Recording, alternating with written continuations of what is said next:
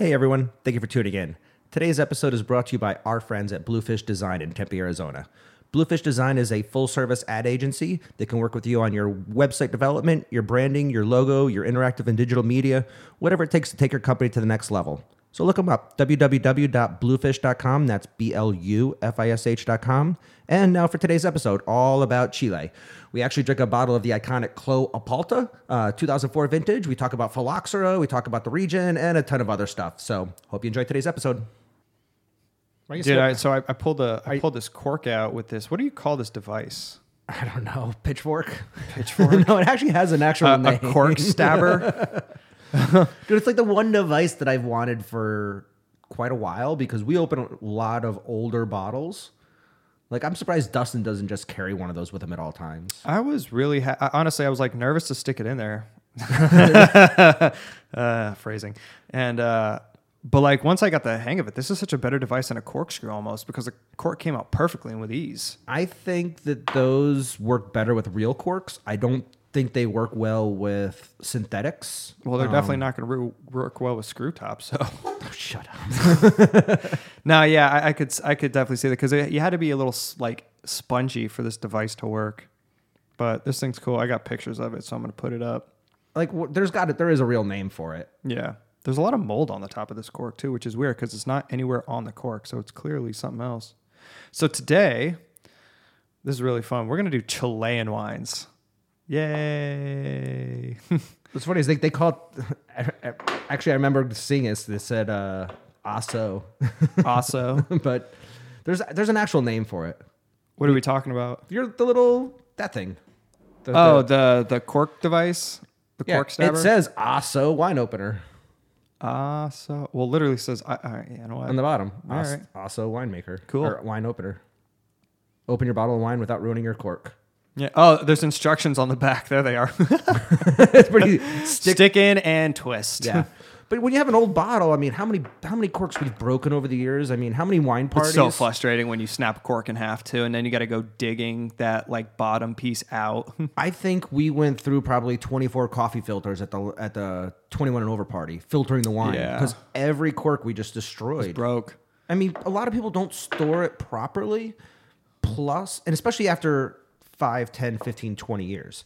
I mean, a wine that's laid down for 5 years, the cork's not going to be super brittle. But after you lay it down for another 10 more, it's going to become more and more dried out. Plus, we're in Arizona. Dude, it's always dry here. The only day it's humid is if it rains, and then it immediately evaporates out. And even though it's in my wine cooler, it's still probably drying out those corks. I mean, if your wine is kept in a cave in France and it's nice and humid in there, you probably don't have very many problems with that. You probably pull a cork out and it's nice and spongy still. Yeah. Well, I'd say that at least like most wine coolers, I think now kind of have like, at least I notice it in mine. There's always water on the back of it, so it kind of like at least stays humid in there. My old one I used to stick a jar of water into it. So that way, it stayed humid in there. Because I'd go into it and it would all be gone like after a week. But then the bottles would basically covered in, like water at that point, kind of. I think my Eurocave has like a humidity control on it. Some of the more higher end wine coolers probably have something to control that more. Yeah. I mean, my cooler in back's a really nice cooler. I mean, that's a really nice cooler, but it's not humidity control. You're talking about the big one or the Euro? The big one. Yeah. Like the big one's dual zone, like really accurate. I mean, no vibration. I mean, it's a nice cooler. Yeah. But there's no humidity control. Yeah. That might be one where like you stick some like a little like the one I had, like I'm not kidding, it came with 2 trays that were meant for upper and bottom for you to actually physically put water into it. Kind of treat it like a humidor. Like there's humidors you got to put the gel in into the thing that keeps your cigars nice and fresh. Otherwise you got to responge it and do a whole bunch of other work. But then again, you do that and you're risking maybe some mold and growing in it. I have mold growing in the bottom of my cellar. I have no idea how to get it out of the bottom of there. And it's growing on a couple of my bottles. Like I've got an Opus 1 bottle that has mold spots all over it. Now I'm not worried that it's going to get into the wine, but the bottle looks like ass. We've had a number of bottles like that. Port wines get that way. It's funny. That's the one that did it. It was a port bottle because I know where it came from. It came from this real old port bottle because I got the bottle and it had it on it, and now my fridge has it kind of spread. Now, it's not every bottle either, which is crazy. It's only this one Opus bottle, and a couple of my Barolo bottles have it actually physically on the bottle. Like I can grab the bottle and it kind of dusts off. That's why I'm never worried about it. I mean, when we were at Argiano, like Dude, they store these things in caves In and caves. shit. There's mold. I've seen mushrooms in caves before. when we walked into the Argiano cave, somebody looked at me and said, "Don't touch the wall, you'll get a disease." I mean, there was like mold on the walls. There was mold on every bottle. The bottles literally were fuzzy. Like, it was crazy. I don't think I've ever been in a cellar that was as nasty, but also as awesome as Argiano's. Now, I know they've cleaned it out. I know they've pressure washed it. I know they've done a lot since to kind of clean it up. But it was really cool to walk over to a stack of wine. We went to a stack of 1980 Argianos, and you could barely see them underneath all that fuzz. You've seen those pictures where, they have them all stacked up in those, in like their slots, and they're just covered in it looks like black mold, but it's clearly not. It's Pretty much black mold. It's pretty much black mold. It's weird though, because I've heard them always be like, "Oh, the cellar is alive. This has something to do." But I'm like, the bottle's corked, so what exactly is it doing? Is it just keeping it, dank and humid?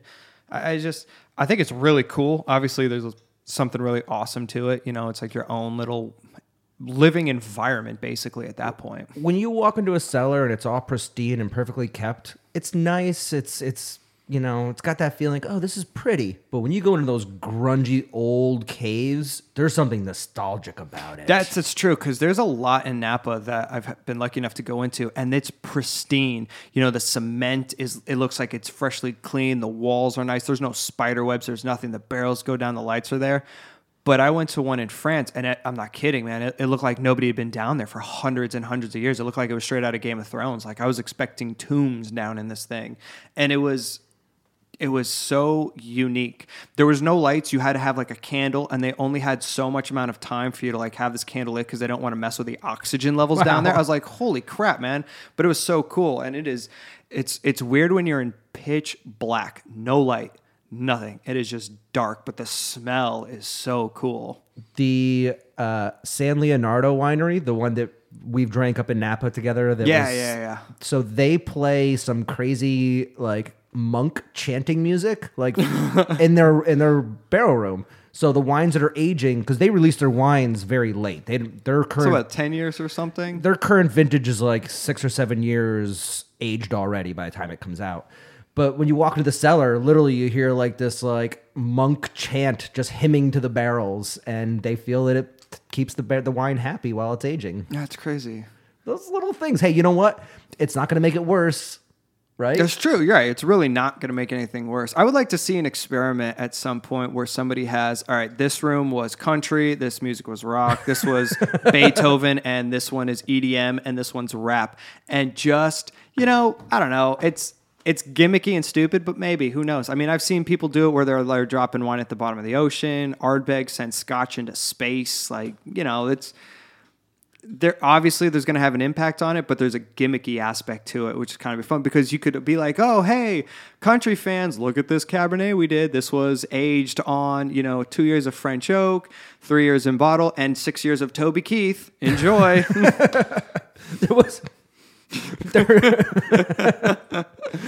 There's a wine shop I remember finding in Brooklyn once that their wine shop was organized instead of by varietal, it was organized by musical tastes. Oh. So they had a progressive rock section, they had a country section, they had like that is interesting. So like the smooth jazz section was kind of chill, mellow wines, where like the heavy metal, like the rock and roll sections were definitely more in your face. Napa Cab's got to be full on like rap because it's just bass is just wood. But I thought it was really cool. So you go over to like the hard rock section, and each and every wine that was in there was actually paired with a song. So it was like, this is Led Zeppelin, that's pretty cool. Stairway to Heaven. This is AC/DC, So dude, that'd be perfect, because Stairway to Heaven is a perfect example of a wine where it starts off like real slow and then builds and then boom, blows up and has this amazing ending. I always thought that was one of the coolest ideas for a wine shop because it was just so different. Everything's organized around here the same way. I mean, it's Cab. Yeah, it's Pinot, half your and then French, and then Italy. Yeah, half your shop is one shelf of port. Yeah, half your shop is organized by varietal. The other half of the shop's organized by country, and that's it. It's the same shit. We should organize, if we have a shop, by your mood. So, did you just deal with your kids? Did you just have an amazing day? Did you get a promotion? This is the divorce section. The divorce section. All Are high you pissed alcohol. at your husband? This is There's celebrations for everything. It's the all around section. Champagne would be in everything. Divorce, champagne. Promotion, champagne. That would be awesome. I mean, you could pretty much have champagne with everything. You could have champagne with everything. Did you have a baby? Champagne. Oh, man. Uncle or relative just passed away. Champagne that you hated. So where do you put Chilean wines in that section? Well, this is actually a question I've had with many shop owners because they often will have an Argentina section, a Chile section, and a French section. But what if I sell them a Chilean cab? Does that cab go in the cab section or the Chile section? So here's something crazy. So I was at AZ Wines today, obviously, and we had Melissa from Vino 750 came in to try new wines for Todd and I. And she brought in a Chilean Bordeaux wine from a guy who makes it called Vic. It's V-I-K. It might be pronounced Vic, if I remember. And he spent millions of dollars finding the right soil, the right weather, the right slope to do Bordeaux blends. So Merlot, Cab Franc, Malbec, and Carmenere. And she poured me his, I guess it'd be like your house blend, like not what you're highlighting your most, but basically what you give for everybody else. It was unbelievable. It was outstanding. And it changed my entire opinion of what you can do in Chile.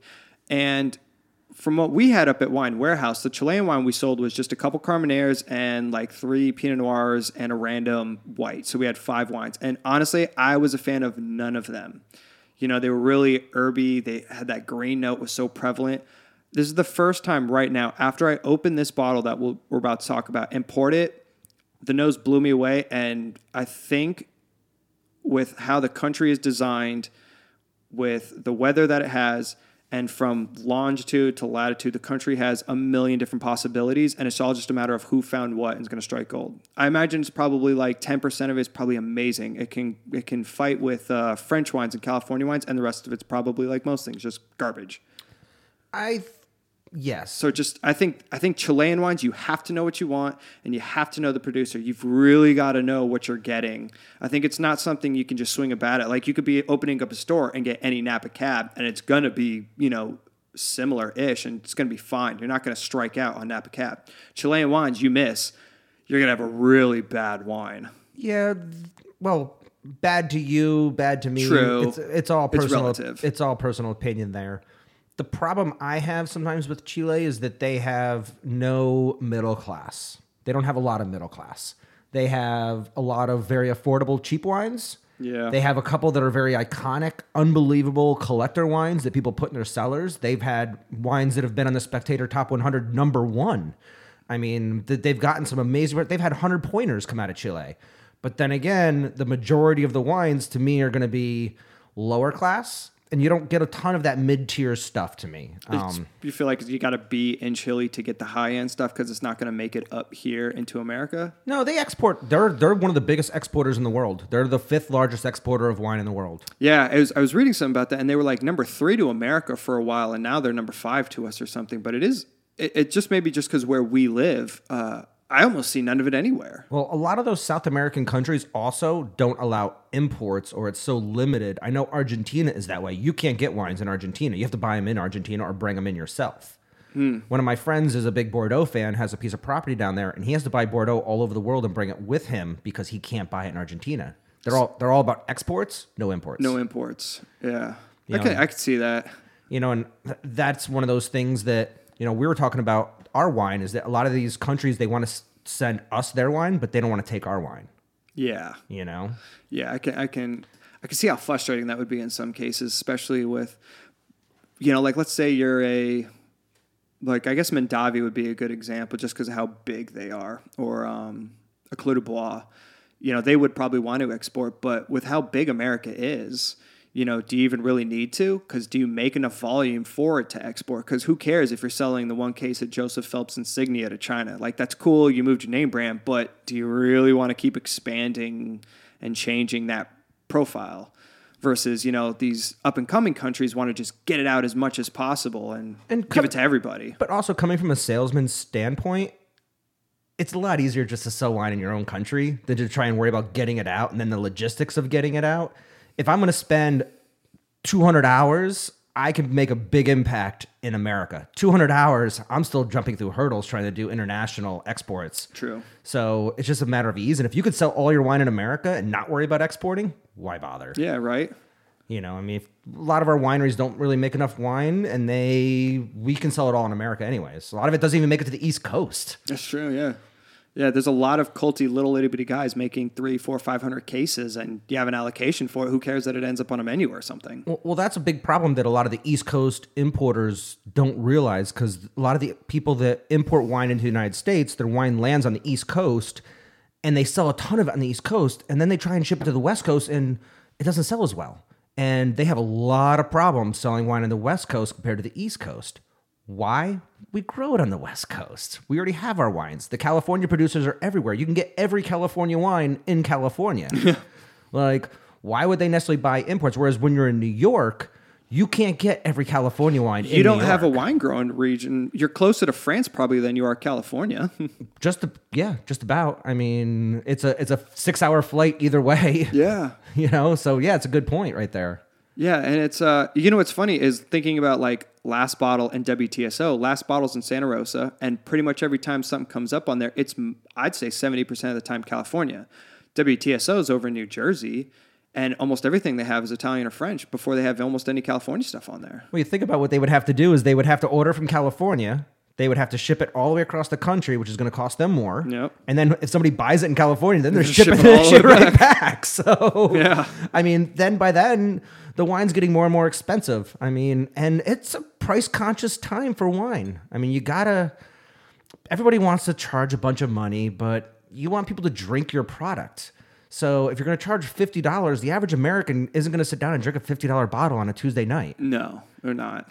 You know, people that buy those wines might lay them down and open them up a couple times a year. But the average American that just wants to drink wine on a Monday, they want something $10, $12, $15. Yeah, something with a screw top that can open ease. I always say the magic number is under 20. It's really nice if you can get around the 10 to 15 range. I saw a stat, and I'm definitely going to overblow this a little bit. It was a few years back because I was trying to study some stuff for how we were setting up our tasting room. And it was basically along the lines of about 40% of most people spend their money on $8 and lower wine. And then after like the recession hit and popped back up, it then became like 50%. So it moved up. But about 90-something% of all money spent on wine is below $15.99 a bottle. And then they consider ultra premium above $15.99. And that's not a lot. I mean, it's unbelievable the amount of money people spend lower than $16 a bottle. I actually have wine.com's stats for wine sales in the United States. Wow, that's crazy. You literally pulled that out of a drawer. I did, but I remember them talking about like the type of wines that sell, and actually it's the middle class wines that don't sell well right now in America. No. And I say middle class because that middle price point. That's just my term for it.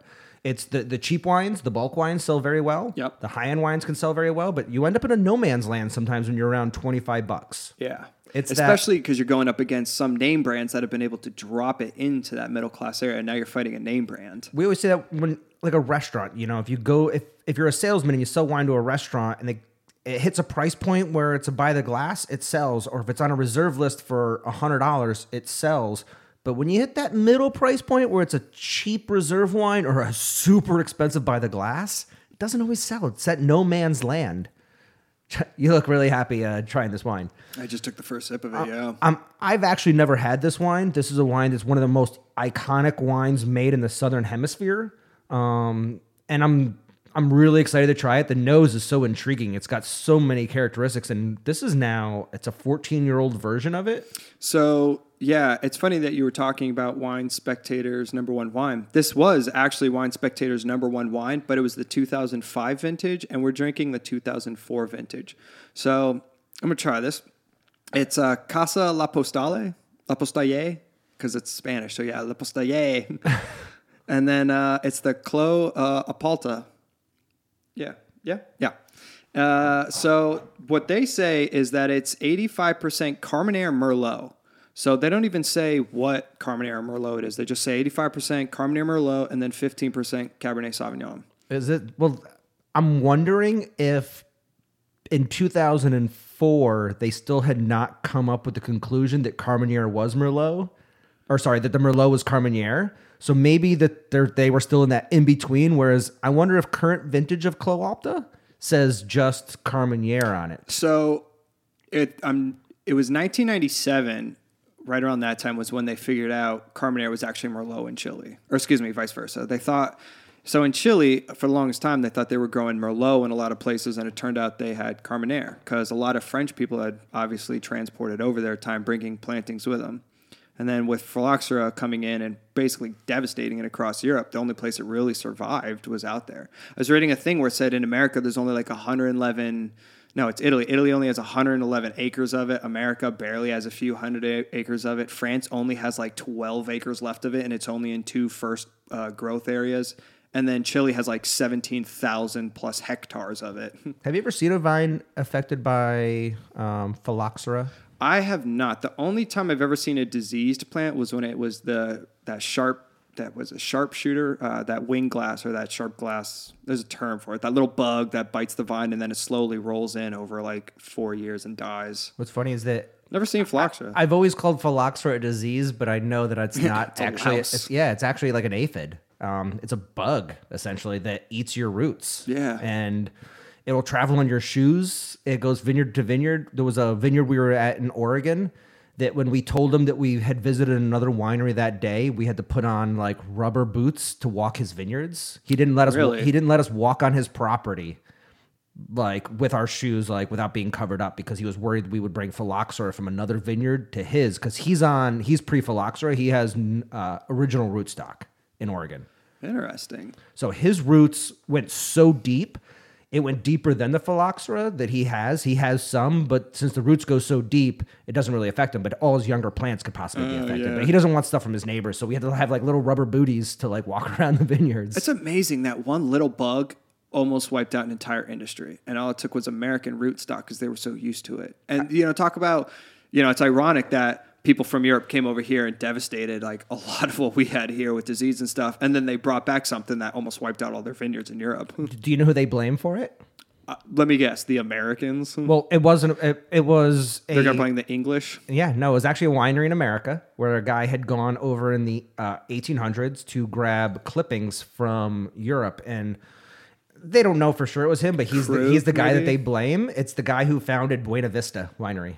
Oh, the first one, really? Yeah, so he had gone over and grabbed like 350 clippings through Europe, and it was right after that is when phylloxera just started devastating Europe, and they didn't know what to do. I mean, it was... Yeah, it's amazing because it was a Texas rootstock that saved everything. Was it Texas? I thought it was like Pacific Northwest, but I'm not a scientist. So I thought it was... Either way, it's American rootstock is what it came down to. Crazy thing is Chile's I think one of the last places on Earth that has never had it. And not saying like there's not like islands or something of a country, but...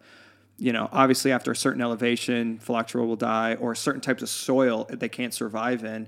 But Chile has had no problems with it, like whatsoever. They're all original rootstock, everything. It's one of the only places in the world that has no phylloxera. It's crazy. It's crazy because everywhere you go in the world, even you go over to on the other side of the Andes, go over to Argentina, They got it, and they got it, but Chile doesn't. I mean, France, Spain, Italy, Croatia, America. I think, well, it's born in America. It's clearly how the rootstock survived out here for the most part. Yeah, but I mean, and even the rootstock that we thought was for the most part immune to it is now being affected. There's actually now another type of phylloxera that is now attacking the rootstock that we thought was mostly resistant. See, that's crazy, man. I always wonder that. Like, I always wondered if there's going to be like the super phylloxera, like how we think of super bugs when we take antibiotics, and eventually like a real bacteria will get out, like that MRSA.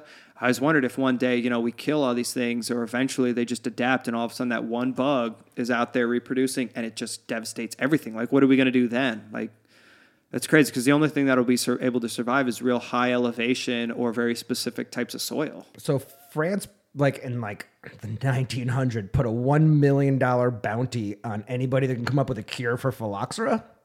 And the people who actually discovered and started putting into effect the American rootstock into France wanted to claim the prize, and they wouldn't give it to him because they said, you didn't cure it. You just found a preventative measure, but you didn't cure it. And they never paid him. A weak-ass thing. That's the most French thing I've heard today. Yeah, it's crazy, right? But it's true. They didn't cure it. There is to this day no cure for phylloxera. How do we not have an ability to kill a bug? Like, obviously you don't spray pesticides and stuff, but... I don't know. It's weird. Every great superhero has a villain. Oh, yeah. I mean, really, It's literally a David versus Goliath thing here. I mean, really, that's what it is. I mean, I just feel you can't have anything just perfect, and wine is really one of the most perfect things on the planet. You have to have something that. Well, it's like Brett. Like Brett gets into your winery is going to have serious problems. But I like Brett. Yeah, well, at the littlest amount. I don't know. That's a pretty gnarly bready wine. You like horse fart in your wine? I love petting zoo. It reminds me of 4-H and like raising a cow and the farms in upstate New York. See, I never grew up around farms, therefore I hate it. Oh yeah, I love petting zoo. I could pick out individual animals when I smell that breath. Like this is a little bit of like. That's a very weird, unique trait. This smells like a goat. This smells like a sheep. Yep. Imagine like chickens and turkeys running around now. So what do you think of this wine? I haven't actually even tried it yet. The nose was so intriguing to me when I first smelled it because it's got depth. You know, sometimes when you smell a wine, you have to search for the nose. You have to stick your whole head in. You're taking deep breaths. And you're trying to get one little thing. Whereas I smelled this and it just jumped up, grabbed me, slapped me, and pulled me in the glass. Yeah. I mean, there's so much on the nose of this. This is one of those noses when you smell it, there's nothing very distinct about it. And you're like, holy crap, there is so much to it. And it honestly surprised me. I had no idea what this wine was, by the way. This is another wine I got from a collection. And it was just sitting in there. And I looked it up one day and it was like, yeah, considered one of the top wines out of Chile. And I was like, what? All right, well, I'll save one of these because I had another one and I offed that off to somebody to try. So it's unfortunate that Chile has a bad reputation, but they did it to themselves. Well, they also have one hell of a history. I mean, realistically, I know their wine industry has been around for a long time. They're single-handedly the reason Peru's wine industry basically died.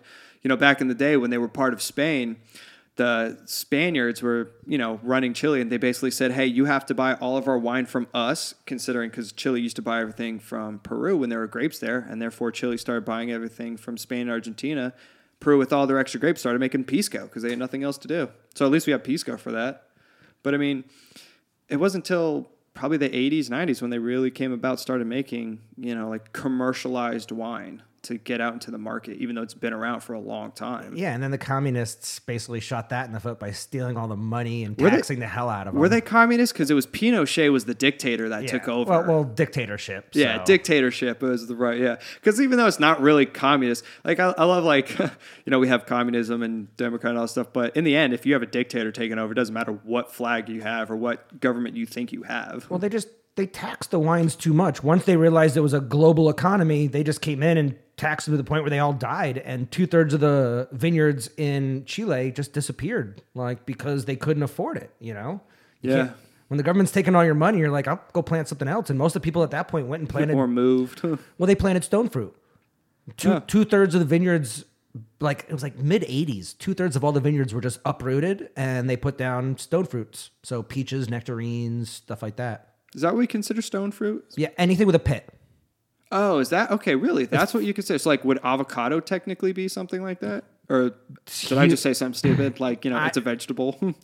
You're right. It's probably a vegetable, but I don't know. To be honest, I don't know how that works. I don't know that. So, because doesn't avocado come off of a tree?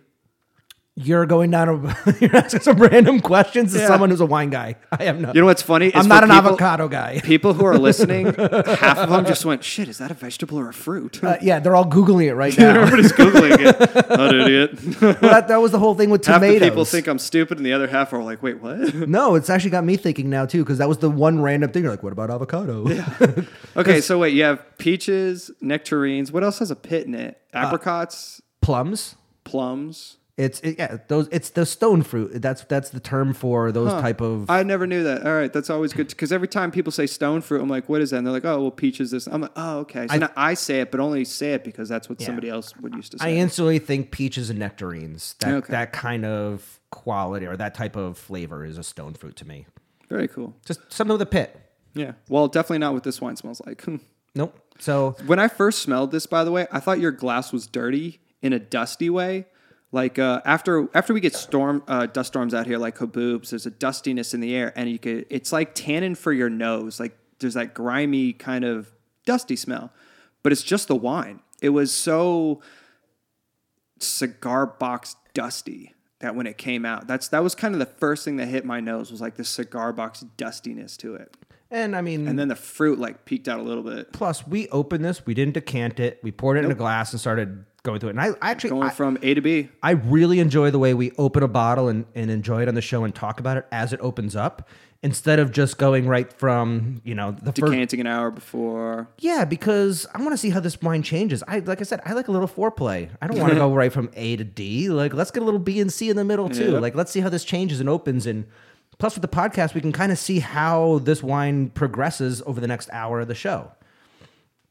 So, something about Chile that's really interesting too is that, once the taxation took over and they started, replanting and they got out of control, the price in Chile dropped to nothing. Literally in 1985, I looked this up, the price of wine in Chile was 5 cents a liter. Holy crap balls. 5 cents. Where's that Italian guy with the gas jugs at that point, man? 5 cents a liter. I can't imagine. That probably was pretty awful wine, though, but still. But that's party for a week for $1. That's the reason why by 1990, 2/3 of all the vineyards were gone, and they were basically growing stone fruits because you could make more money that way. It's interesting because I think about places like Argentina has Malbec as their big export for the world. I was going to say some places in Europe, but they're so different all over the place. I wonder, like, Australia has Shiraz. You think of New Zealand, you mostly think of Sauv Blanc before you do Pinot Noir. Chile, a lot of people think Carmenere, but by itself, there's some amazing Bordeaux blends and Pinot Noir that's coming out of there. Well, it really is one of the craziest countries for diversity of what you can do between the Pacific Ocean and the Andes being, what's the thickest part of Chile? Maybe 90 miles at most. Yeah, it's like Scottsdale. Yeah, it's as wide as Scottsdale. You could probably be up in the Andes and see the Pacific Ocean on the horizon. Super thin and super long. So the Chilean wine industry is just so unique, though, as far as like what they put out and the qualities. Because of the temperature there, to be honest, the whites to me for years were always the most stunning. Even though the reds are the most drank, the reds are the ones that people know of. It's the whites to me that have always just been unbelievable because it's the hot days and the cool nights allows acid to develop in those wines. Think of all the cold weather or cold air coming off the Andes too. So they have a lot of super racy Sauvignon Blancs, and their Chardonnays develop great acid. And they don't over-oak their Chardonnays usually, so you end up with a lot of unoaked Chardonnays that are just I like that. Racy and zippy. And like the problem I've run into with Chile is the overproduction of the grapes. The way they plant, since they don't use grafting, because there's no phylloxera, they're able to just plant vines. And without grafting, the vines actually will grow faster and they can grow more. They can put them tighter together because literally you can. So there's not a lot of spacing and you can overproduce, and that's been a big problem with Chile is overproduction. Plus, a lot of the vineyards are on the sides of mountains and they're not easy to get to. So pruning them and keeping the green trimmed back doesn't always happen. That's why you get that green characteristic It's often one in your thing wines. that I never liked about Chilean wines that we were trying a lot for wine warehouses. When people brought most of them, and I do mean most of them, like 90% most of them, there was that green note, that heavy herbaceous jalapeno and green bell pepper. And it wasn't light. It was there. It was in your face most of the time. And I always attributed to they were underripe on most of their characteristic when they were letting these things grow, and they were just picking real quick and growing. Just because, I know we have the UC Davis School out here, and there's Bordeaux and Turin and a few other places. Like, is there like a main, school? Like, is there anybody who's down there that you're like, holy crap? Like I know Paul Hobbs is down in Argentina, and Lafitte Rothschild is in Argentina, and even in America a little bit. Is there anybody big in Chile that's helping out? The big Bordeaux houses. Houses are in there? Well, what happened was when phylloxera hit France so hard, a lot of those people packed up and moved to Chile and Argentina. 95% of the people in Chile and Argentina are European settlers. That's why they have all the European varietals. Yeah. When they all thought that their vineyards were destroyed and gone and finished, they just packed up clippings and they went to Argentina and Chile. And plus, with no phylloxera, that's ideal. Imagine being a producer that you just lost everything, but you found a place in the world where you could grow and it's tropical and it's nice and the weather's great. And you could, the weather there's got to be so consistent. It's got to be just like California, just sun, nice cool fog during times of the day. I bet it's a foggy country, man, from top to where they're almost by the equator. And they're almost down by the South Pole. Well, it's a lot of fluctuation, yeah, because it's so long. It's so long and narrow. It's got probably every type of climate out there. Yeah, and it's every valley, nook, and cranny, that whole country. I mean, it's just a tectonic plate that slammed into Argentina. So another thing that's unique for people that are listening that a lot of people probably don't realize about South American wines or Southern Hemisphere wines is that they come to market 6 months early.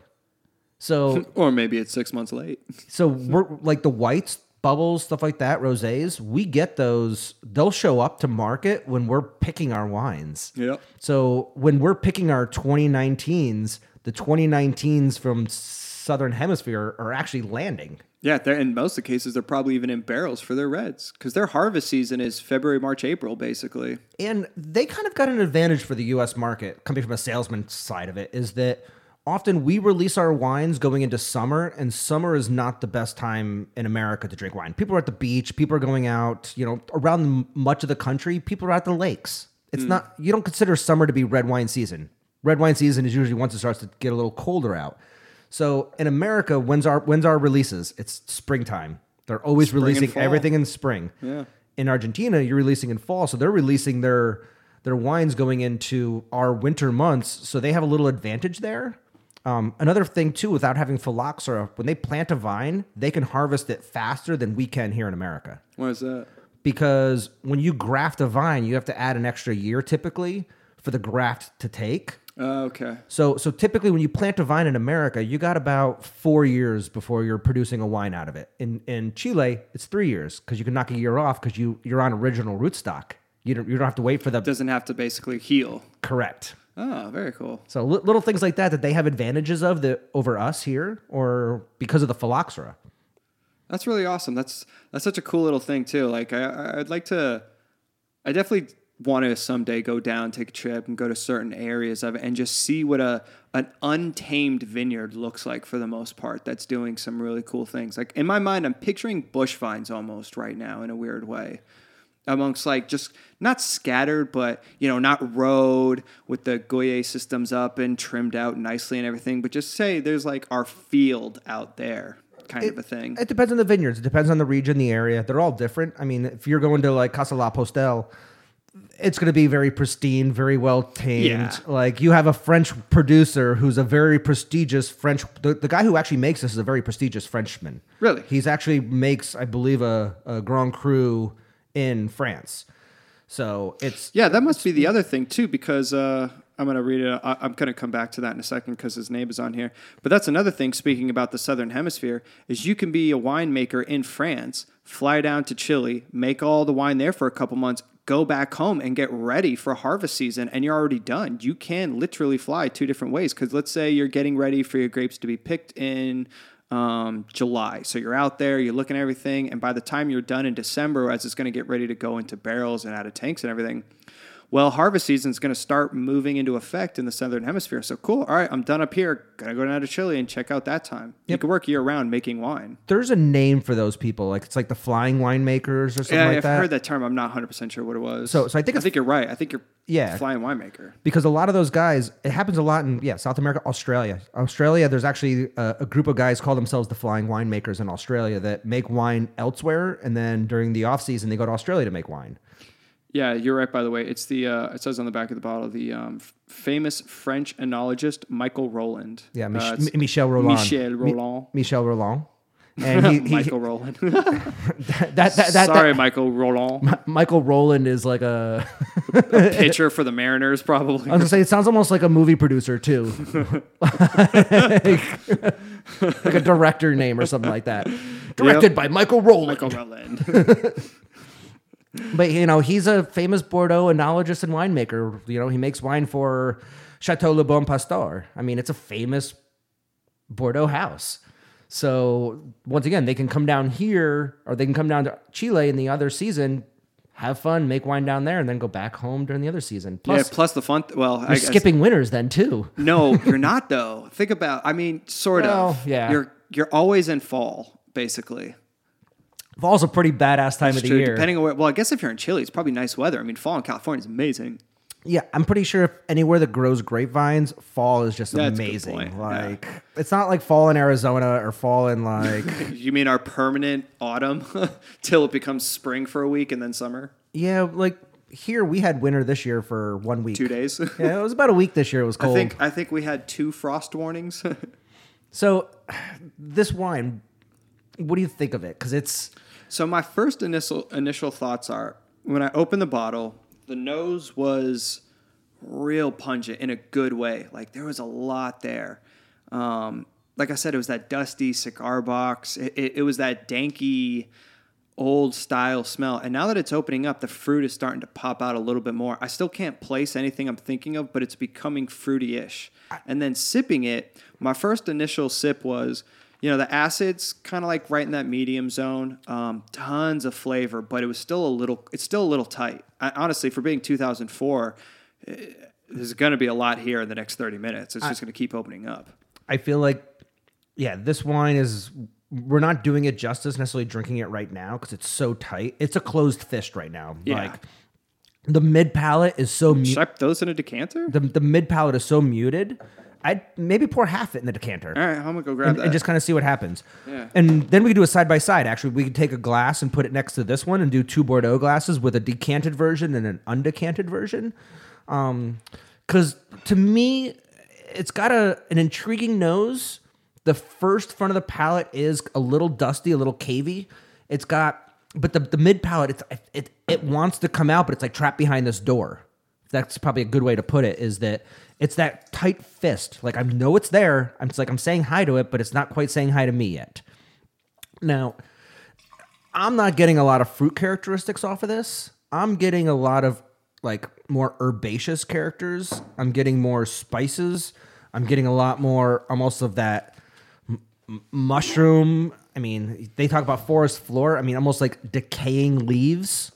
If you think about what like that decaying. It's funny you say the mushroom and it's the earthy aspect is always what gets to me in a lot of wines because I never know like what I'm smelling because I've grown up in a desert my whole life. So I've never been really around decaying smells. But the one thing I do know is when I cook mushrooms with like certain baking spice, there is a very distinct smell that comes off of that, and that there's a hint of that coming out. So there is a mushroomy character. But I have a lot of problems, and this is my biggest blind spot in tasting wines, is I have a lot of very unique smells that I know.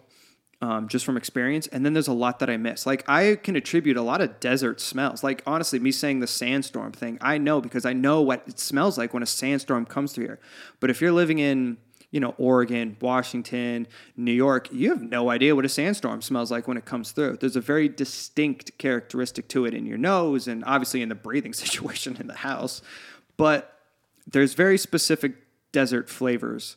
And so I don't know decay that much. Like maybe one time if I spent a month in a place where it was fall or autumn or something, I would be like, oh, so there's that smell. Like I get what people are talking about. It's that fall smell. You just nailed it right there. It's that the leaves have been sitting down on the ground. You go to rake them up and the bottom level of those leaves have already started to kind of break down a little bit. It has this kind of musty, decaying chlorophyll kind of characteristic. It's kind of like if you take grass, when you cut grass, if you take that grass and then throw it in a pile in your yard for 2 months and then you go to like rake it up, it's got that smell of like decaying grass, like mulch kind of characteristic.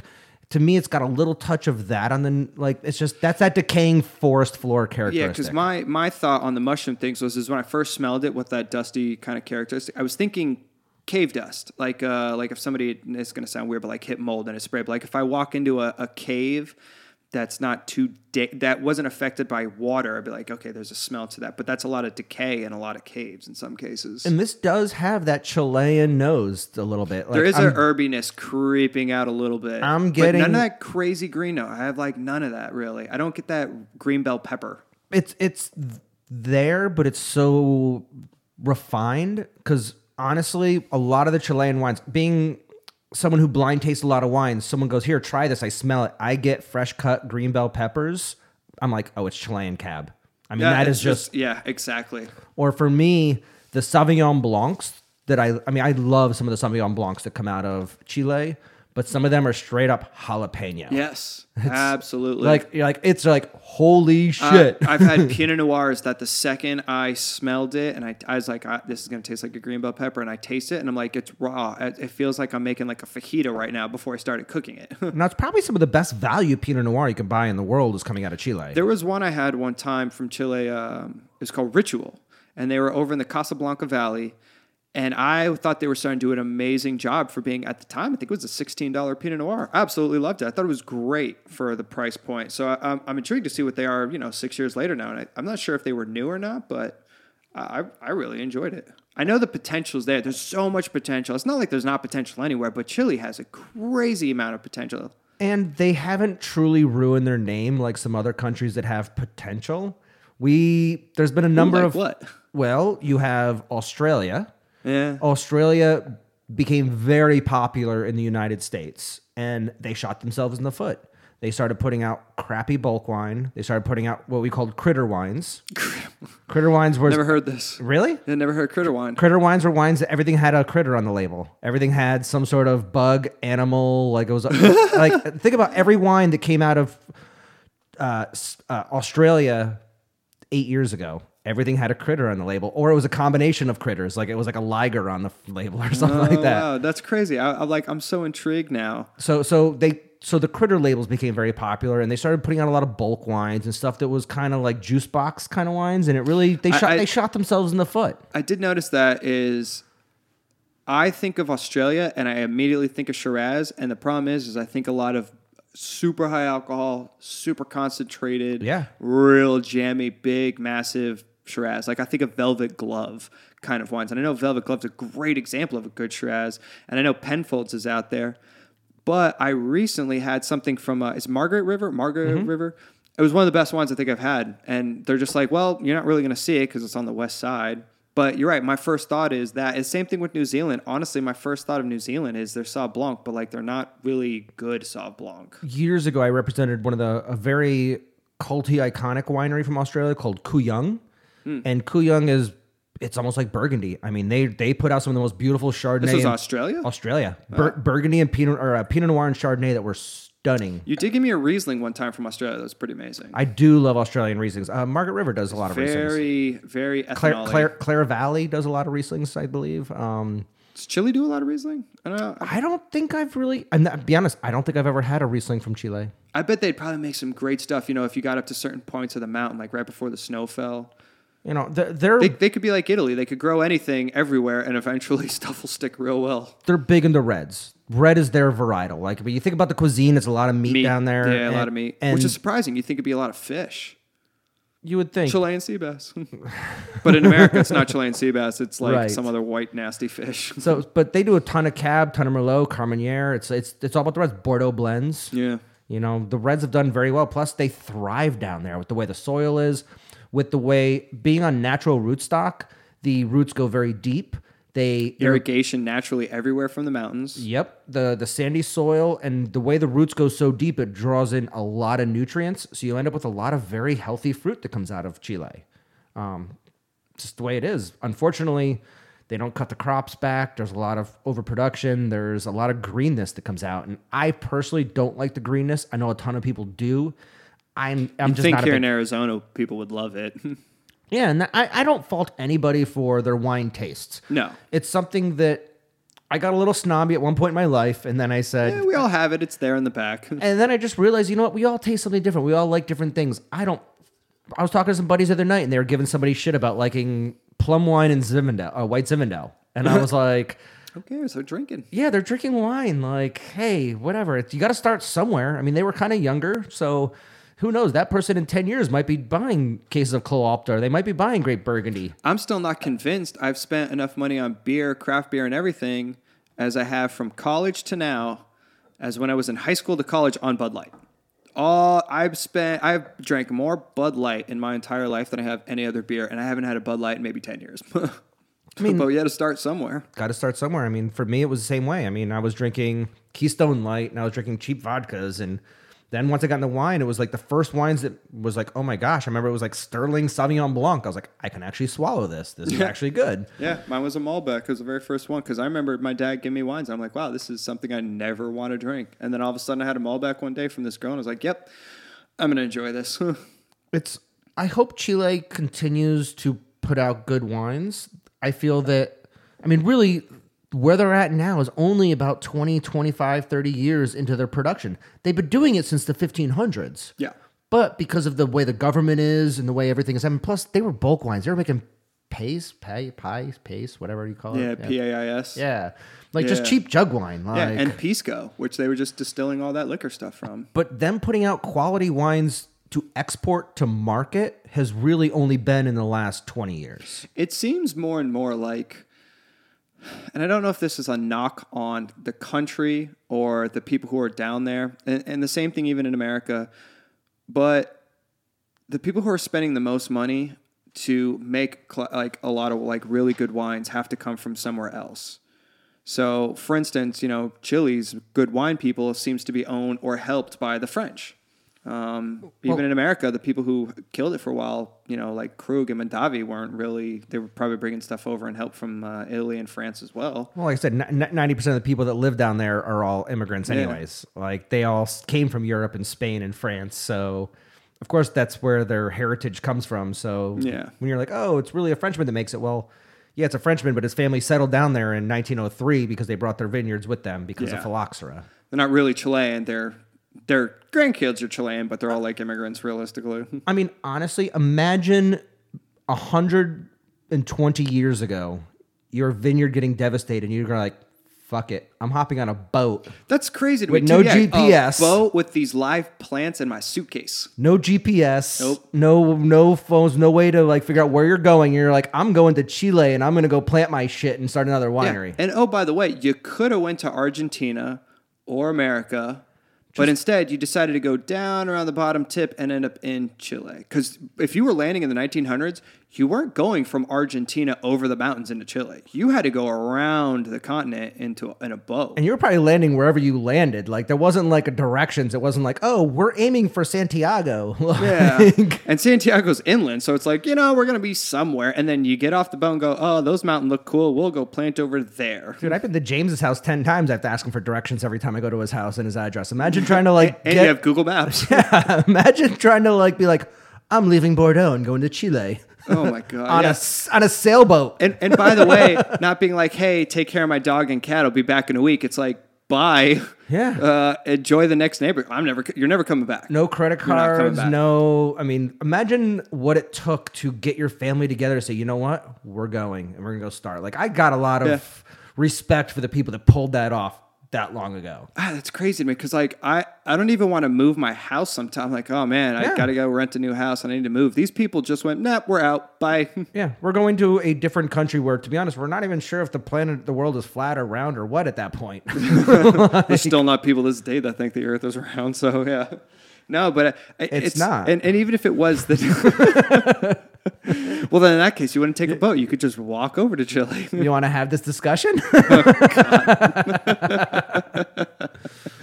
But yeah, I mean, that's a whole nother style. And by the way, you're right. When you get there, you don't know if the natives truly like you or not either. Oh God, yes, that's another thing. Yeah, it's not like you're welcome. Like you're like, oh hey, look at us, we're here. We're going to go up in those mountains. And if you're French, maybe you don't speak Spanish. Or, I know Chile is Spanish, but they might have their own dialect. So it might be a little bit different. And then you have to go through military dictatorships, different revolutions. What's kind of crazy about this wine to me, as I'm just tasting it, is it's very light in the palate. What I mean by that, the viscosity is it's not a heavy wine. What do you mean by viscosity to people who are listening? It's the thickness of the wine and like the body. To put it this way is that, when it comes, let's see, you have cola is not as thick as milk, but they're both thicker than water.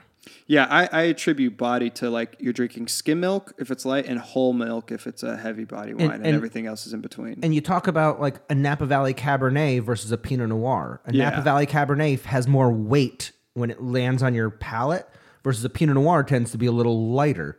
You end up with a wine sometimes that tastes watery. That's just that light body to it, or that low viscosity. Whereas something with high viscosity is going to be heavy and full. Those big Shirazes, like a Henschke Shiraz from Barossa, that thing's a mouthful. Yeah. I mean, that's got some weight to it. Whereas I was expecting this wine to have a lot more. Lodi Zin has a lot of weight to it. Yeah. I was expecting this wine to have a lot of weight.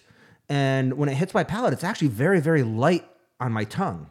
Yeah, for the nose that's on it, I think what you get on the palate is very deceiving, because for as big as this nose is, you're right, the second it hits your tongue, you're like, it's really subtle. It's a skinny man with a fat man's personality. is how I'm feeling right now in my head. Like when I taste this wine, I'm like, this has the palate, the flavor profile of a bigger wine, but it's light. Like I don't feel weighted down. I could drink this outside on a hot day. I don't want to drink a Shiraz outside on a hot day. Yeah. Whereas this is light enough. It's light bodied for being a big bodied wine. It's weird to say that. It's like, it's almost an anomaly. Yeah. And I'm assuming it's a unique grape, this Carmenere grape, especially let's assume that you're going to go for the decanted one. Yeah, try that. The grape itself is so close. Everybody always thought it was Merlot for the longest time, but it's actually a closer relative to Cab Franc. It's actually on the lineage of where this grape comes from. It's a great grandchild of Cab Franc. So Cab Franc is one of its parent grapes, and it's basically a half brother and sister to Merlot and Cabernet Sauvignon. So they're all similar in character, but yet it's amazing how light this body. It feels and seems lighter than what most Merlots would be, but it's not even close to being a Cab. I wonder if they thought it was Merlot because of the way it looked on the vine. That's what everything I got from it. Like if you showed the leaves side by side and the grape clusters, they look exactly like, and they ripen and bud right about the exact same time. I mean, they had to actually send off in the mid to late 90s to UC Davis to make a DNA test to see if it was different. The decanting's better. The canted one smells a little poopy. Ooh. It's a little Chateau Nuffy de poopy. It does. It's got that little bit of farty. It's not Brett, but when you kind of get that slight. We tried a wine on one of our first shows, and I said something a little vulgar about it. That's how I feel about this one. It's got that kind of, I don't know how, it's definitely got more of a dirtier nose once it's been decanted. Like there's no, it's not fruit. Yeah, I see what you're saying. But do you notice there's that dustiness in there? And it's not like it's high alcohol. Like, I'm not kidding when I say it feels like tannins are in my nose and not in my mouth when I smell it. We talked about one of the last shows. What's the name of that smell you smell after it rains? Pyrazine. That's not pyrazine. We said that, but is it? That's persimmon. Something along those lines. Isn't persimmon a flower? Persimmon. Persimmon. All right, that was way off. Whatever. Now, I if somebody were to bring this to me and said, I've got this really unique Chilean wine, I think the problem is, and I think it's super unfortunate, especially now, this is definitely breaking down some walls for me. If somebody said, hey, I've got this really awesome Chilean wine, unfortunately, I would set the bar low just because they said Chilean wine. Me too. And it's clearly a fault on our part for not knowing, what they have. Granted, we're in Arizona, but we're both in the wine industry. We know there's great examples of places everywhere. This knocks it out of the park for me. This actually gives me an idea of, wow, actually Chilean has some amazing wines, but you got to search for it. And especially, you're right, it's a 14-year-old wine for Carmenere Merlot, which I don't know the aging potential of those grapes, and it's holding up real nicely. The tannins are almost non-existent. It's real soft on tannin. It's very light. The nose is huge, and there's good flavor there. The finish kind of falls off a little bit quicker than I was thinking, though. Now, I'm wondering, so the big publications have given this wine almost every year great scores. It's probably very different upon release than it is 14 years later. It's a good point. So when this is released, it's probably got a lot more aggression. It's probably got a lot more grip. They're probably looking at it saying, this is going to be a wine that's going to be soft and sexy and supple in 10 years. And that's what we're tasting it now, where it definitely has calmed down. It's had its anger issues probably when it was young, and now it's like, all right, I've gotten my piss and vinegar out of my life, and now he's that 45-year-old man that's got a kid, and he's well off, and he doesn't need to do too much. And he's not taking it easy. He's not interested in a midlife crisis at this point. He's got like one Tommy Bahama shirt, but not a whole closet yet. It's so funny we could say that about wine, but it makes sense. Yeah. Versus the 20-year-old who's getting tattoos and piercings and like You're ready to fight everybody at the drop of a hat. Yeah, this wine it's mature. You know, it's definitely not. It's the 47-year-old lady who, when you see it, you're like, oh yeah, she's pretty. But then if you met up with her later, she'd be the most fit human being on the planet. This is the alcohol is now kicking off a little bit more on the decanted version. I'm getting on the nose a little more heat that's showing through. Yeah, there's definitely a little bit of alcohol in it. It's right about 15%. What is it as? Yeah, 14.8. Yeah, plus or minus 1. I'm glad we decanted a little bit just to kind of do them side by side. Go back to that bottle. Go back to the bottle. Because we left half in the bottle and half is in the decanter. There's a little more creaminess now on the decanted version. It's got a little more fruit that's been stewed down the end of the palate.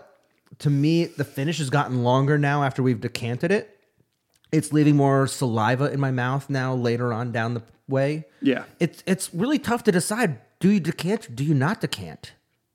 I do like one thing about this is there's not a crazy amount of oak on it. Like I'm getting the lightest amount of oak. Like honestly, it's not so overpowering. It's not lingering much there. Like I'm getting some baking spices. I'm from the taste and nose I'm getting, I think I would guess this probably only spent time in French oak. I'm not getting any vanilla, coconut, or dill or anything like that anyway. But I'm getting this little bit of baking spice, like a clove almost in there, which kind of immediately triggers my French idea at this point. Well, the fact that it's made by a Frenchman, there's no way in how that dude's going to be using American I guess oak that's a on good it. point. There's no way. In fact, he's probably bringing his barrels from France and using second and third passage. I didn't do any research on the winery, what they do with this. I haven't either. I just brought this bottle. I just looked up stuff I wanted to know about Chile and the grapes, but I have no idea how they do this. But to me, if somebody asked me, hey, what is the most iconic collector wine out of Chile? This is it. This is the wine that I think this of. one? Yes, okay. Hands down. Is there any other Chilean wine that you think, oh my just God? One. Just one. Senya. All right. Senya is the only one I can think of. And the other reason, and Senya is huge, by the way. Senya was... well, Senya's Mondavi's project. Is that what it is? Yeah. Okay, because Senya, if I'm not mistaken, they did a Chilean version of the Paris tasting the way we did that in 1976. Senya beat out Lafite, and there was another one there. I think it was Margaux. I'm almost positive it was. And in a blind tasting, Senya from Chile won. And this was like 2005, 2004... somewhere like that. So I know clearly Chile has potential. Yeah. Well, but I would say Senya is probably clearly number one, and then this one. Well, and was it Concha del Toro? Yeah, that's a huge well known, the Castello y Toro or something. Yes, but they make a high end version, the Don Melchor. And that is another one of those iconic wines. Yeah, that Vic. I wish I would knew the exact one. I know that guy's killing it right now. He's doing such a great job. So clearly it's there. What do you think is and Montes? That's another big one that people know of. Montes and the Alpha. There are some iconic ones that people see that they buy, and sometimes I think people buy some wines from Chile that they don't even realize that they're from Chile. So Concha y Toro. Yeah. Is that the one that comes with the bull? You know, like it's got the bullhorn topper. Have you ever seen that? It's like a bottle stopper. It's literally the bullhorns. They used to come on the bottle. They might. I can picture the label of their ordinary labels. Yeah, but I know their Don Melchor is their high end ultimate So what to them, for people who don't know Chile? There's I think 11 regions now at this point, from San Antonio Valley, Casablanca, Maipo, a bunch of these. What was there, if somebody said, hey, there's a region that's like Napa Valley where, hey, here's the best stuff. Are you familiar enough to say there's this one region that everybody kind of knows? Because I know, I think of Maipo just because that's some of the stuff I used to sell before. Yeah, that seems to be that Central Valley region. That's kind of, I've never put a lot of effort into studying Chilean wines, because most of the stuff I've represented over the years has been more affordable wines. I almost said cheap. More affordable. Yeah, inexpensive styled wines. So I learned some basics of the regions, but I didn't dive so deep into it. Kind of not like I have with something like Barolo. Yeah. Because But you know the hills of Barolo. right, but Chile doesn't have a full cruise system set up like Barolo or set up like Burgundy or set up like Bordeaux. Yeah, or, they have sub-regions, but probably not as online with the AVAs of America. though they've been around since the 1500s making wine, like I said, most of their vineyards were gone by 1990. So this is still very new for them, I think, as far as like redoing the Chilean presence and vision of what they do. Plus, not only that, they get nailed by freaking earthquakes like you wouldn't believe. God, that's great for them, though. It's funny. That's their one big thing is earthquakes, because there's no hurricanes are ever going to hit them. But they, in the last 10 years, I know of at least 2 that have hit their wineries that have devastated the Chilean wineries. Like the pictures you see online, like I've had tears coming down my face. Oh, well, dude, I mean, it's like I was saying earlier. It's literally an active plate that's smashing into the Argentinian side. So, I mean, that's the whole point of the Andes is that whole thing is rising up. So, yeah, you're right. Earthquake. I mean, wasn't the Chilean miners, they all got stuck there. Yeah, I mean, but these vineyards, like these earthquake that happened there, devastated Santiago. These wines that are sitting on racks, just aging, and then the earthquake hits, and they all get spilled out and knocked over and broken. And for a winemaker, that's your life. You have one vintage. You have one shot once a year to do this. That's it.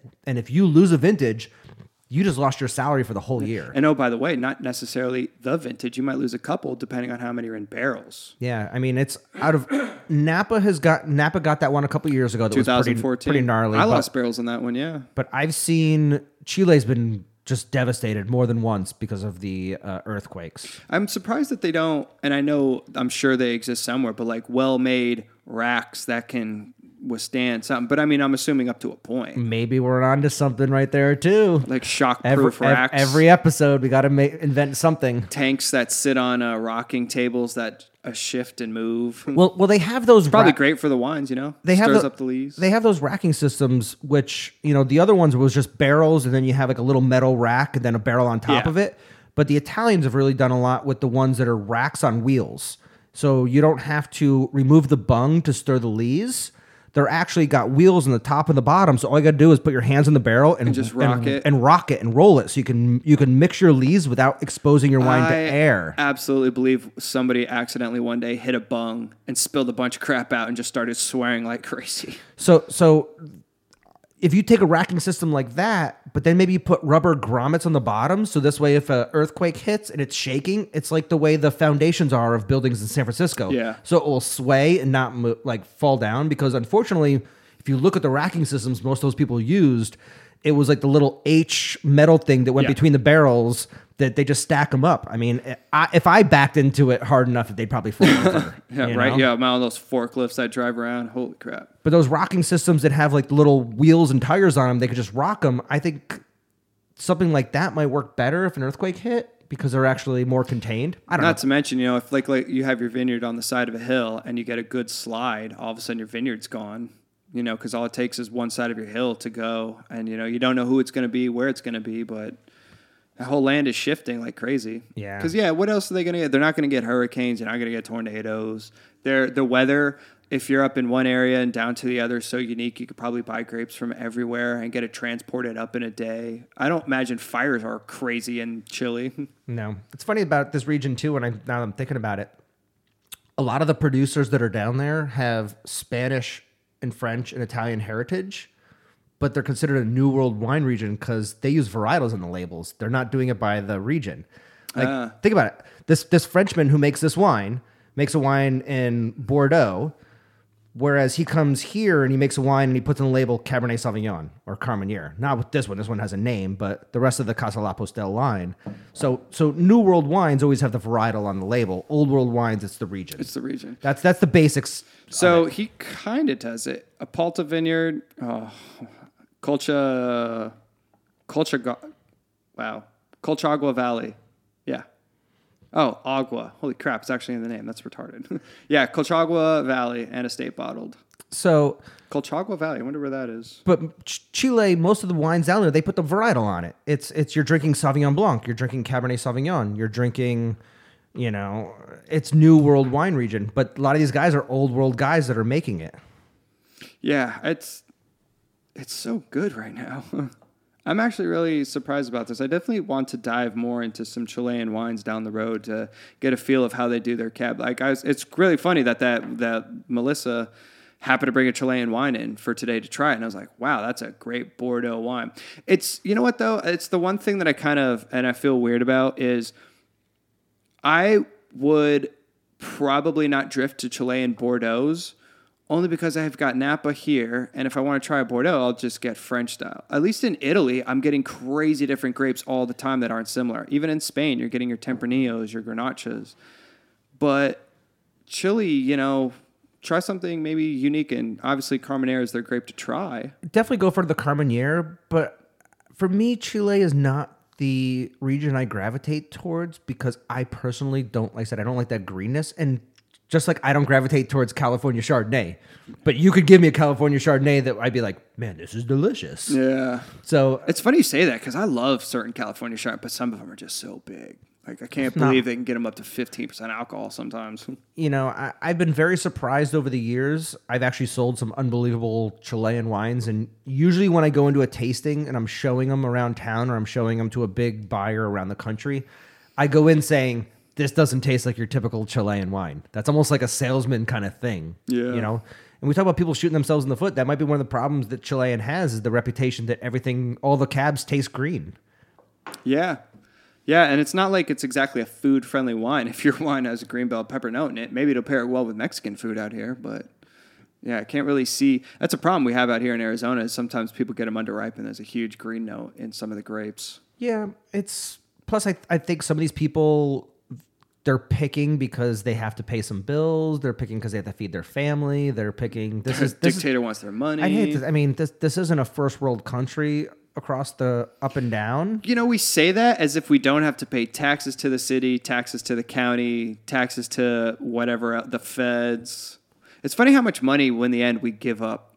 And just because we're not like somebody's not forcing us to get, it's forcing us taxes, but it's different because I still have to give a decent amount of money away from your product. Yeah, well, every country is completely different. Yeah.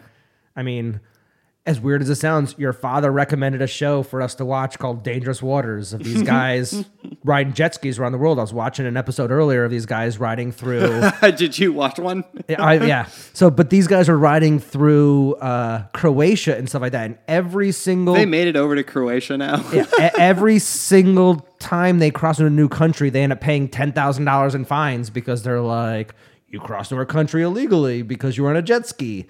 And they have to go through all these laws and rules and regulations. And that's the way, every country out there is like that. Imagine a ridiculous show. The people that live in Chile and Argentina, imagine the amount of taxes and weird loopholes and laws they have to pay and go through. This show's ridiculous. And not to mention the fact that these are countries that either are or recently have been under dictator control. Yeah. I'm not saying they're corrupt. I'm just saying that there's been corruption. The people are great. The people that were leading them, not so much probably. Well, it's what happens when you get some of these guys in power and they want put their hands in everyone's pockets. And when you see booze and you see people making money in wine, you're like, hey, I could take a little of their money, And unfortunately, I think it really hurt the Chilean industry. Coming out of the bottle is so different. It really is. This is a very interesting wine overall. I'm curious as to why the Spectator and them give it such high scores every year, but I can see because it's very unique. It's refined. Yeah. It's also there's a difference between a clunky wine, a wine that's like, oh, this is big or this is this, and it's all just unilateral. It's one type of flavor. Where you and I keep staring into the glass, and there's just different. There's so much going on. Every sip tastes completely different. The nose is what's getting me the most. Like I'm not drinking it as much as I'm smelling it because I think you kind of nailed it earlier. There's nothing so distinct coming out that I'm like, oh, there it is. That's this one specific nose. There's a lot going on. You poured this wine when we started. I did not take my first sip until the 35-minute mark. I didn't take one for 20 minutes probably too, yeah. But it's the first time we've done that. That's such an intriguing thing to me about wines. When I get a great wine, I'm not drinking it. I'm smelling it. That's happened to me at so many events. Like a friend has come up with a special bottle and say, hey, try this. 20 minutes later, he comes up and goes, what'd you think? I go, I haven't tried it yet. It's still in my glass. I'm still enjoying the nose and wine is more than just drinking. It is fun too, and I think also there's a force of habit for me. I like to have something in my hands, and I like to swirl. Like I'm very twitchy, so like I have resting arms, or instead of resting leg, or was it reckless? Hold on, give me a sec. What is the thing where your leg bounces all the time? Resting leg syndrome. I don't know. Whatever. Anyways, I got that with my arm. Like I got to constantly, so I like swirling a glass. So I like to have something in my glass to constantly smell more than I do like to drink. I think every wine person. Restless leg. Yes. Got it. I knew. All right, I've got restless arm syndrome. I think every wine person, God, I was though, like pulling teeth. We get this thing with swirling glasses. And I catch myself do it with water and Coke all the time, constantly. I could be sitting there with an iced tea, and all of a sudden I start swirling it, and I'm like, "What am I doing?" Yeah, you don't even realize you're doing it until somebody's kind of looking at you like, "That's kind of weird." Yeah, people are like, "Did you just swirl your iced tea?" Yeah, I find myself, and I've done it with a full glass of stuff every now and then. I'm like, why did I do that? But yeah, no, this is a good example of one of those wines where this is going to sound maybe a little weird. I think I like the nose more than I do the wine. Like, I really enjoy smelling this. You know, there's so much to it. There's a lot of complexity. Tasting it, it's great. It's a great wine. But the complexity is in the nose more than it is the wine to me. I think our biggest problem we're having with this is it's not opening at all. Decanter made a difference in taste, but not a crazy amount. I shook that decanter. Like, it was like, it had a layer of bubbles, of foam on the top. We should have put it in the blender. Yeah, because it's still so tight. It's random because even Barolos, I know they're going to open up. This wine to me I have a weird feeling this is going to be 3-4 hours before it opens up, even with Venturis, blenders, everything else. Cowboy decanting. Yeah, I mean, you can't cowboy decant this. Cowboy decant. You know what that is? That's when you stick your thumb in it and you just shake it. No, I did not know that. Yeah, I was like, do you stick it on a bull? I don't know if I made that up or I heard it somewhere, but I've just always called it cowboy decanting. Is when you're just like trademark. If we just say trademark, does that count, or do we actually have to submit something? When you don't have a decanter and you're just hanging out with your friends on a beach somewhere, you're like, I got to open this up. You stick your thumb in it and just give it a shaky shake, you know, and it totally works. I've done it so many times. Now you can't do it with an old wine. You can't. A shaky shake. You can't. I'm putting that on a label somewhere. Just stick your thumb in it and give it a shaky shake. That's hilarious. It's gonna be the most offensive label I've ever had. You can't do it with a wine that's like this that has sediment all in it. Oh my god. John's losing it. He's got like tears coming down at this point. That was a close tear moment, man. That was a shaky shake. Man, I used to do that in the sales rep business. Like, you get to that first account and we just need to have a t-shirt store of half the stuff you say at this point. Give it a shaky shake. Favorite 5-letter word.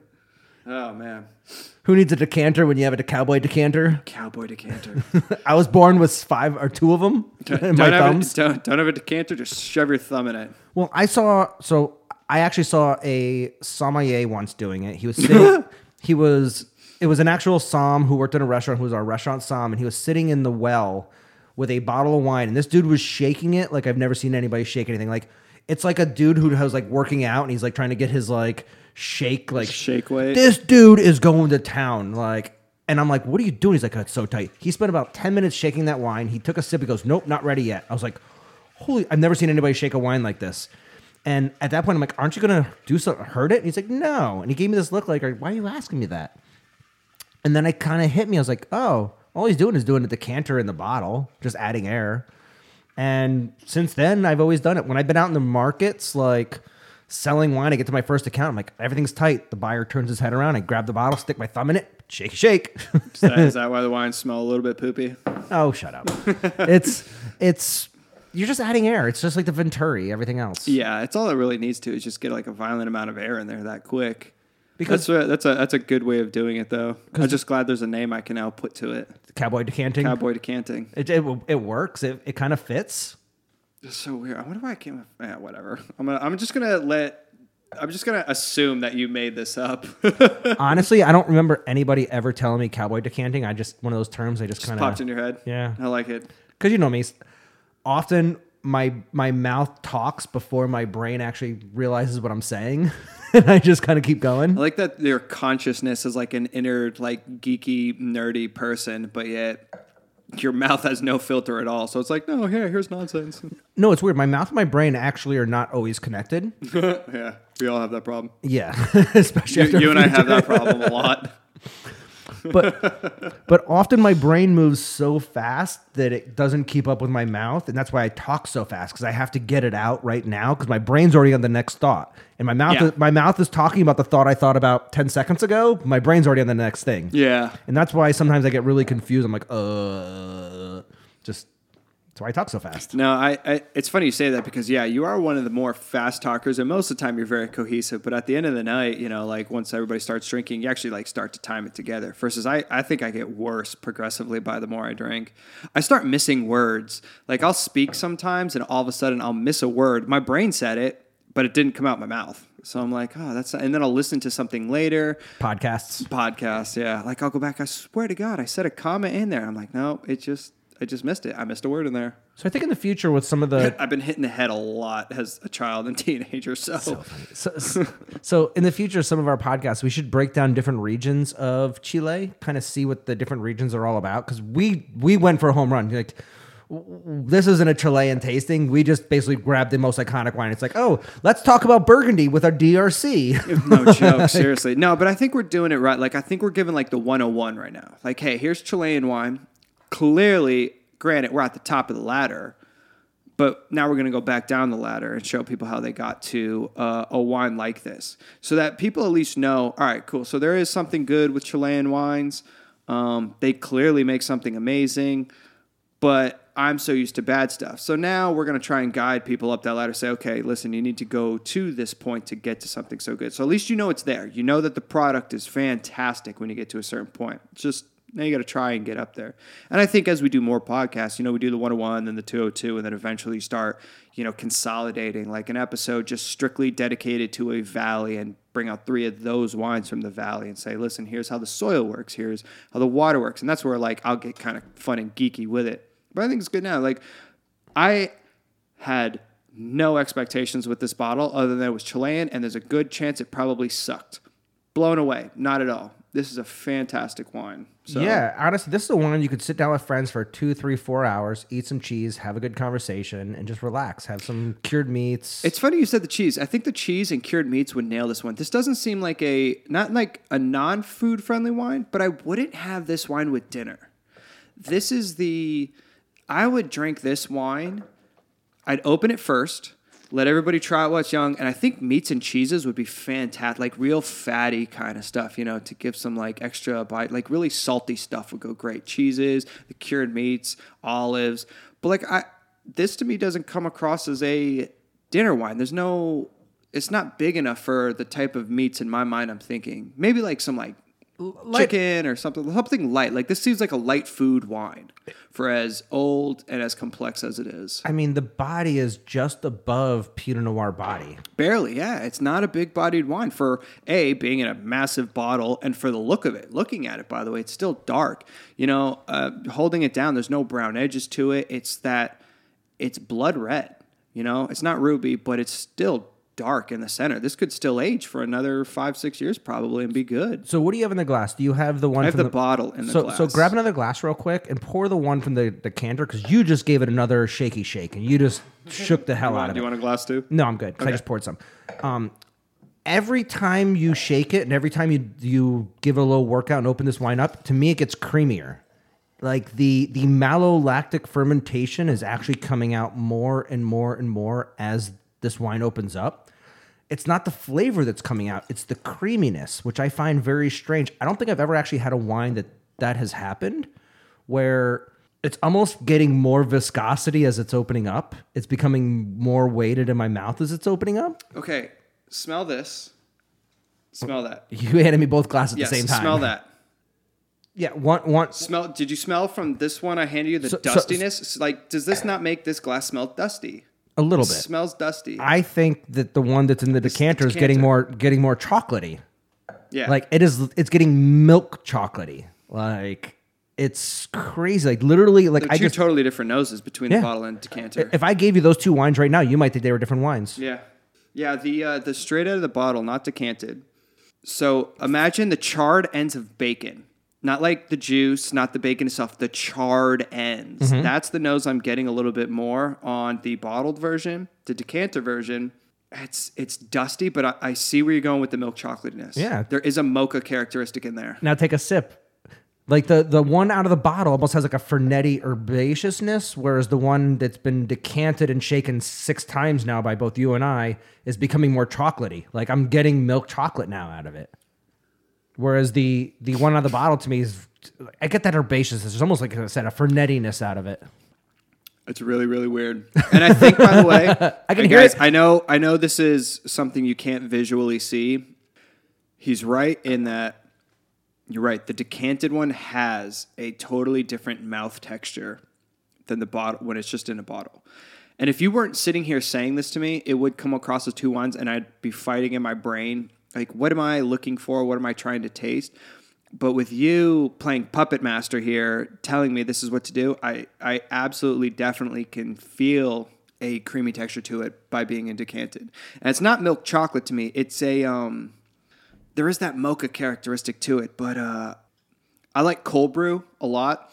And I like it really, really, really mild. And when I get to the bottom of a cold brew that I made, there's like, it's not the grinds, but it's like the oily texture on the bottom. That's more to me what it is. So it's like an oily coffee, but not like a potent coffee. Like coffee ice cream almost that had melted. So I guess kind of milk chocolatey in its own weird way. But yeah, like mouthfeel-wise, it's different. Your eyes got so big when you look at the glasses because I think you're having trouble comprehending that those are actually the same wine. You poured them. You know they are, but they taste like 2 different wines at this point. But the dustiness, that's what's blowing my mind, is that weird, sandy dustiness that's coming on the nose. And it's not alcohol. It's just, that's what's tripped me out a lot, is maybe it's just the complexity on the nose. That's why I like smelling this more than I do drinking it. It's a crazy, crazy nose. And this is what's fun about wines. Like, this is, I think, one of the reasons why we geek out. And actually, you nailed it when you talked about me being Puppet Master. This is why you should sit around and drink with your friends and talk about the wines. Because I've gotten to where I'm at by drinking with my friends. I didn't learn this on my own. It absolutely helps that you have somebody across from you too saying, hey, this is what I smell. What do you smell? And then you both can be like, because I, a lot of the times, don't know what I'm smelling. And then you kind of open up a door and say, is it something like this? I'm like, oh, yeah, that's what I was thinking of. You do the or same something thing, subtly different. You do the same thing for me. I mean, that's how many nights we've sat around and you've been like, I smell this or taste that. I'm like, oh, my God, you're right. I do like our super vulgar nights, though, our dark saw moments. Oh, it smells like burnt pizza that fell in between the couch and then was microwaved for a little bit. We're both like, yep, that's exactly what it smells like. Yeah, we got to find a way to get old Sarah on this show. Not old Sarah, but yeah, I said Austin. Oella, yes. Yeah. Like our old friend Sarah. Dude, she had the best hobo tasting notes. The hobo that peeing peed on cement after it rained. Yes, it smells like the Kool-Aid man kicked in my door and the door burst from cedar and spilt his juice everywhere. She would be fun to do like a late night tasting, R-rated episode. I always told her I was half serious, but I'm still semi-serious. If I was going to make up wines, I'm just going to send it to her and have her write the back label. I appreciate that though too when someone has a fun back label. Like, you know, we bring up Kurt Schacklin, like that whole rosé we did in episode 1 where it was like, this wine is not the girl you bring home to mom. This is the girl with the pierced nose and the mohawk and the dyed hair from blah blah blah blah blah. And I was like, all right, I get it. This wine is a punk wine. It's fun to have tasting. It's like, yeah, because most of them are generic cinnamon, clove, baking spices. Like, all right, cool. Like, awesome. Like, and by the way, if I don't smell that, is my nose wrong? Is your bottle wrong? Like, what am I thinking? Versus you have something fun where it's like, it smells like your house exploded while it was filled with grapes and rhubarb and whatever, and the methane cleared out and rotten egg is in there, and all of a sudden you're like, wow, that does have a funky vegetable and fruit smell to it. I mean, there's when someone comes to me and tells me like, oh, this wine smells like Led Zeppelin and this wine is like Billy Joel. Like, I'm like, all right, I get it. Like, this wine is... I would love that because I really want to smell whatever wine Elton John's would be. You know what Elton John wine is? Beaujolais Nouveau. Yeah, I mean that's an Elton John wine. I bet you that dude owns a vineyard somewhere too, or distillery in Scotland probably. He's English, right? He's English. Yeah, he's Sir Elton John. That's right. He's a sir. Can you only be a sir if you're part of the UK and knighted by the Queen, or can I get knighted by the Queen and become a sir? I don't think so. I think you have to be, because it's what you have: Elton John, you have Ringo Starr, Ian McKellen. Isn't Ian McKellen a sir? Yeah, but they're all like British guys. I don't think you could be a sir and be from You can only be Wisconsin. a lord. I know you can only be a lord if you're Like, I just don't think it's Sir Michael Rowland from Wisconsin. Fucking Michael Rowland. Michael Rowland.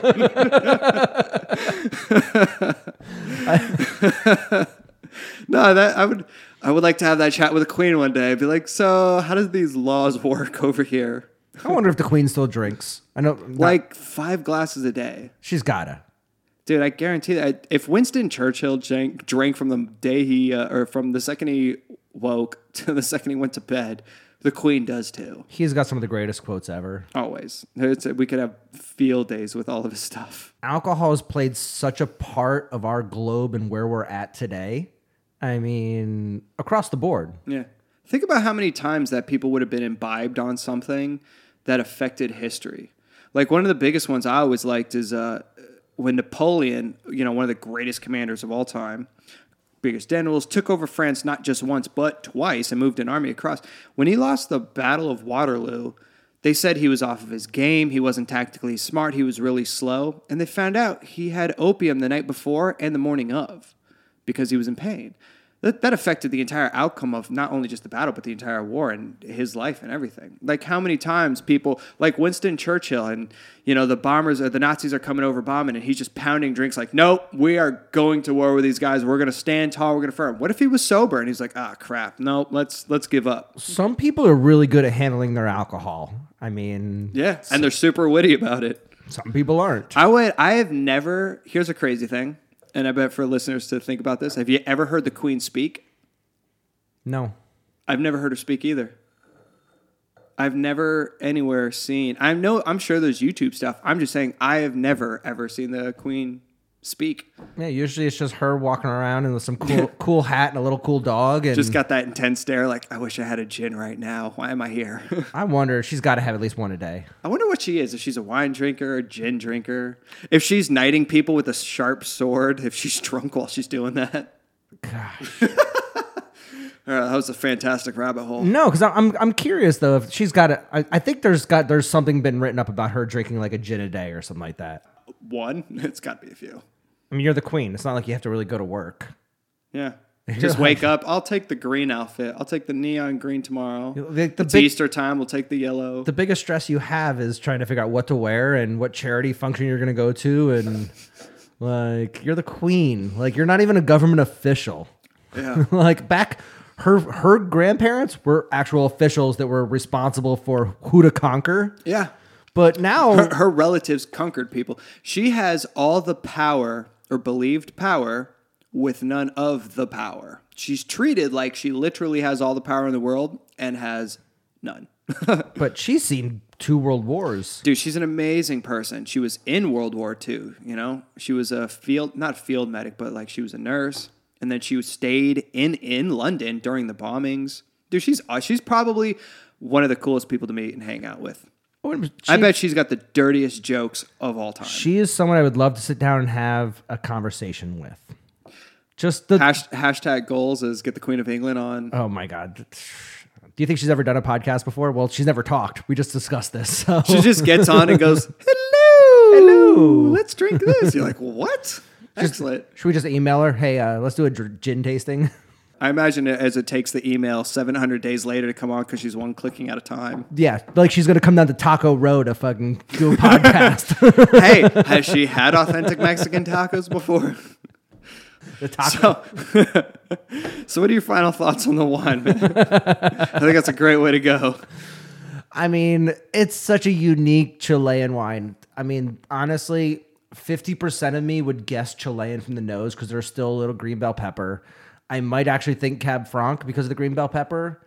I think of the blind tasting episode where I went down that rabbit hole and I was like, Cab Franc. If I blind tasted this, I might actually guess a Northern California Cab Franc that has a lot of age. I could absolutely see that. Yeah, it's got that nose to it. I would not necessarily guess Chilean. I might think it at first, but it's just not over the top. I'm really impressed with the wine. It's a wine that I would like to spend 8 hours getting to know because I feel like it's got such a personality that you can't get to know them in an hour. So this isn't even your A to D thing. This is your, I got to take you on a date. We're going to have a drink. Then we're going to have some food. After dinner drink. After dinner drink. We're going to get back to my house, have a little drink, talk a little bit more. Start a fire, see what happens. Yeah. Like that's this wine. Nibble on the neck a little bit, see where it goes. This is not a wine that you just pound. This is not a wine you want to just drink without thinking. This is a wine I want to have a conversation and break down and enjoy over a period of hours. How many times you and I have done a podcast and we've drank 2 bottles in an hour and a half? We're not even halfway. Not even halfway through. We got about half left, and everything. Because we're enjoying the nose and the intricacies of this wine so much, we're not even drinking it, and that speaks volumes for this wine. And it's something we didn't even touch on, the fact that we're not even drinking this; we're just enjoying it for what it is. Sipping, yeah, we're literally sipping. This is the first time, like, going through this whole thing that you're right. We haven't gone through both bottles. Yeah, we've got one bottle. We have one bottle, and we're not even halfway through it, and we're an hour and a half into the podcast. Yeah, and that's never happened with like. This is the first time. Yeah, it's just because you know what it is. It's like, it's to me like almost like the Great Wall, like. You know, you're traveling across this country, kind of enjoying the scene, and you run to the Great Wall, and the Great Wall is the nose. Like, you're just marveling at this masterpiece that's just here, and it's the nose for me. And I'm not going past this wall. Like, I just want to keep looking at the wall. In this case, it's the nose. I love this nose. I've never had something like this. I definitely can see where you're coming off with the Cab Franc thing. It has a little bit of that herbaceousness to it. I get a little bit of that like smoky, like cigar box characteristic. The fruit is there-ish. Like it's on the back of the bus basically. If you were driving this bus, the fruit is hanging out in the back, being quiet, studying, not saying anything, but it's there. Decanting it, it's amazing how it changed the mouthfeel. Like it really blows my mind. That's the first time I've ever experienced when having a decanter didn't change the nose of the taste. It tasted the actual feel of the wine. Me too. First time ever. And that's something real unique. We've both been in the business a long time. And it's not like, by the way, it's not like this decanter was like sitting out with something already in it. This is a clean decanter, so there's nothing in there. But I've absolutely loved this nose. I hope that other people get to experience something as cool as this, where you have a wine where you're just sitting there smelling it just because it's constantly. This is doing more for my brain and nose than it is actually me enjoying a wine to have like a buzz and just tasting something cool. The fact that this is a fairly expensive wine that's very sought after, like to me, this is that supermodel that you get a chance to go out with, and you realize that it has a great personality. You know who it is? It's Christy Brinkley. Like she doesn't age at all, and she's like 65. And instead it has depth, it has a personality. You're like, oh my God, I thought it was just going to be some hot girl, but it turns out that I wanted to get to know this way more in depth, and I could spend hours just talking to this wine. And I wasn't expecting this coming into this. Neither was I. This was a great shock for me. I was thinking it was going to be a $200 bottle that was going to be aggressive and one-sided, and it's a wine that an hour and a half podcast doesn't really do it justice. No. And I think this will be the first time I do this, is I'm going to save this, and a while later we'll drink more, and on like the Instagram and Facebook we'll put more like little side notes of how drastically it changes, so people can kind of be like, hey, listen, the next day it was even better or whatever. And it's amazing. It's 2004. Yeah. I don't even know what I was doing. I think it was a junior in high school in 2004. I mean, I've never had a Kloopta before, so this is my first time having this wine. Like I've seen it in magazines, I've seen it written up. I've never had. We gotta try a new one now. I wonder what vintage they're on. 6, 15, probably. Man, this is. I'm happy about this. This definitely got me intrigued with Chilean wines and what they can do, and clearly they have all the potential in the world, and it's there. And now it's just a matter of trying it and going about that. Awesome, dude. Let's wrap this up and let's drink the rest of this bottle. Let's do that. Thanks, everybody, for listening. We're so happy that everybody listened to us. We hope you enjoyed everything. Keep drinking. Eat some awesome, fantastic food, especially after our last podcast. Got me really hyped about food. Yep. Yeah. Thanks, awesome. Everybody. Cheers. Love you guys.